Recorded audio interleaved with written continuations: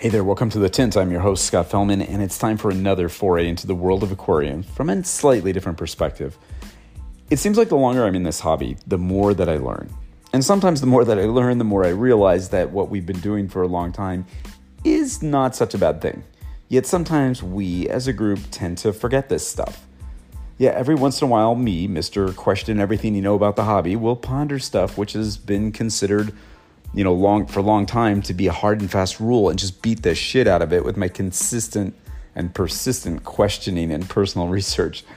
Sometimes I think I'm correct in my conclusions that we've been too stubborn and that all sorts of other approaches can not only work, but create better outcomes than we've ever even considered. Other times, I tend to go along with prevailing hobby wisdom as it makes no sense to question what seems logical and beneficial for our animals. I still think about it a lot though. Like the social structures that we provide when we keep various species of fishes.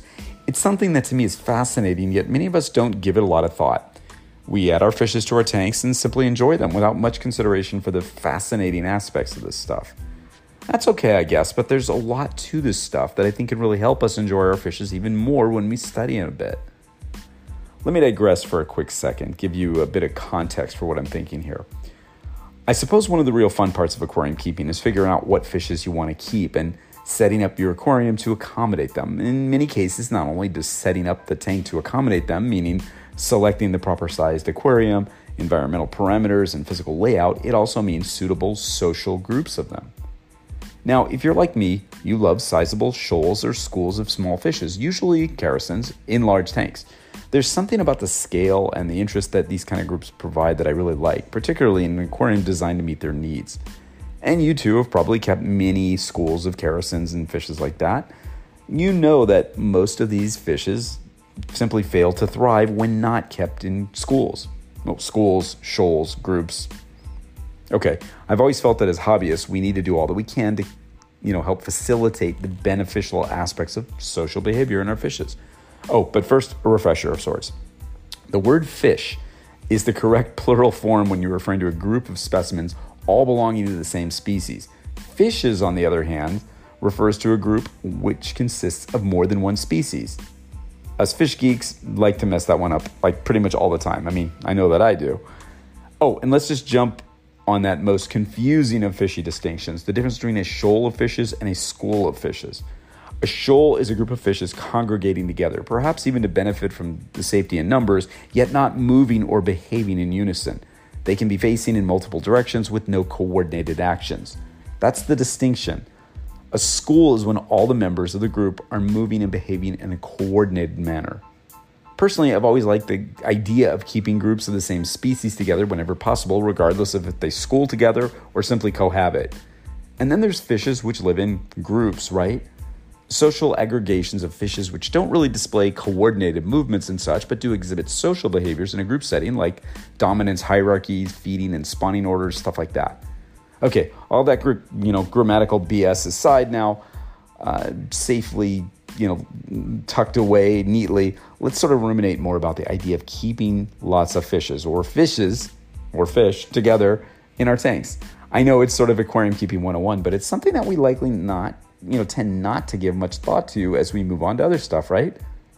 Some of the best fishes to keep as single species units, in my opinion, are catfishes like the, Corydoras, Brochus, and even Otocinclus species. The dynamic of keeping these really endearing fishes is almost irresistible, and it mimics how they're often found in nature in large groups. It's fun to watch, and it really enlivens your aquarium experience. They're really social fish. Not only do the fish show their most endearing social behaviors in single species groups, they seem to feed better, stay healthier, and of course spawn more easily in my experience. It makes perfect sense, right? I recall that I had a sizable group of 14 Corydoras panda a while back in one of my aquariums that lived really well together in a school that I gradually built up. However, almost paradoxically, they actually seemed to behave more shy, or perhaps you could say cautious, as a large group than they were as individuals or small groups. It was bizarre. I would definitely say that they schooled, but they adopted a strange schedule. Once the group truly became a school, they were almost nocturnal or crepuscular, often coming out as a school, seemingly in front of, out of nowhere, just as dusk broke in my tank. Gotta love the control of the LEDs, right? Of course, if you dropped in food at almost any time of the day, all bets were off, and they came out to feed actively and then quickly went back to wherever the hell they hid during the day. And then there's those Otosynculus. We just talked about those recently here. This is a fish that seems to be, well, problematic, right, for many people. And I think it's no secret that they often suffer from, lack of sufficient algal growth and the apparent comfort of their own kind. They will often live for what seems like extended periods of time in a solitary manner or even in small groups, only to just sort of fade out at some point. Personally, I think that this fish creates a sort of paradox for aquarists. On one hand, you want to support its need for socialization by keeping it in larger groups, say a minimum of 6 to 8 specimens, while on the other hand, providing sufficient microalgae growth on rocks, plants, and other aquarium surfaces is important. I wouldn't even think of keeping this fish in groups of less than 6 individuals, again, possibly problematic if your tank can't provide sufficient algal growth for them. Yeah, huge paradox, right? And of course, everyone knows that some species simply need to be kept in groups to confidently exist in your aquarium at all. For example, the glass catfish, Cryptopterus species. It's a fish that will literally waste away when kept individually, like so many of us probably did with this fish when we were kids. Okay, well, I did anyway. These are fishes that truly have a timid and non-aggressive nature, and they should always be kept in a group. And by group, I'm thinking 6 or more, even larger if your tank can accommodate them. And of course, this means an appropriately sized aquarium and a physical layout to accommodate their needs.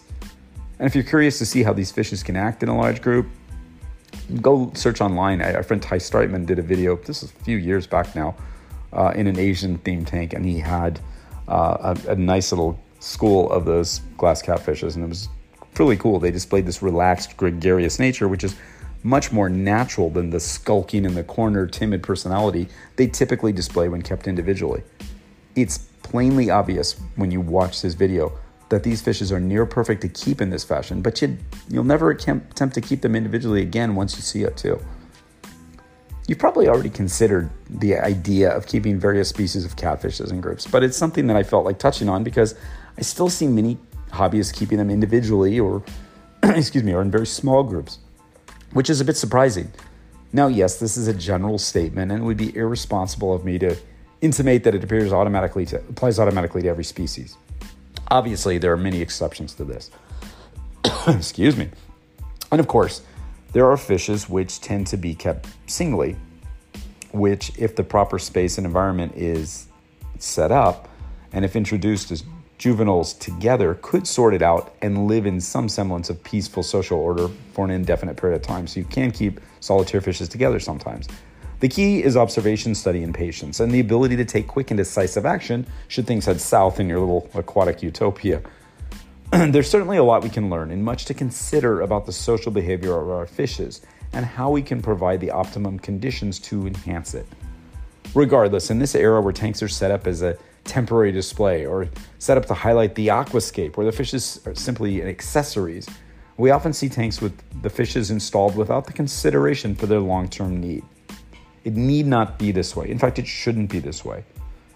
I'd go so far, to suggest that even if you're setting up a temporary display for a competition or whatever, that you need to display them in proper groups. Remember, a display seen by a group of people who might be influenced by it should be set up with animals in proper context.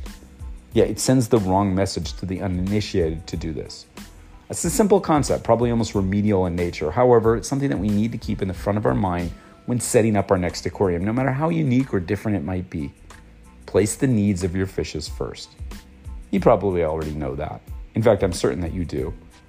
So please pass this along to someone who, the thought to somebody that might not know this. There are a lot of people new or coming into the hobby all the time, and we'd all be better off if they stay in it. Stay thoughtful, stay considerate, stay supportive, stay inspirational, stay devoted, stay curious, and always stay wet. Until next time, this is Scott Fellman from Tint Aquatics. Thanks for spending part of your day with me. I look forward to seeing you on the next installment of The Tint.